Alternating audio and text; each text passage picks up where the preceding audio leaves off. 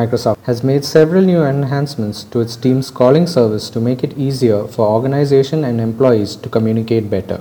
Teams will bring the dial pad, call history, voicemail, contacts, and settings in a single location for a more streamlined calling experience.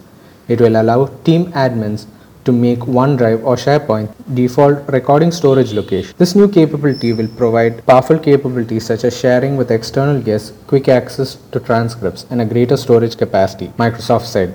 In an effort to minimize spam calls, Teams will now identify potential spam calls and digitally attest outgoing calls to prevent them from being rejected by external recipients. From 2021, Teams plans to add new features such as shifting calls between mobile and desktop and allowing a low data mode for users.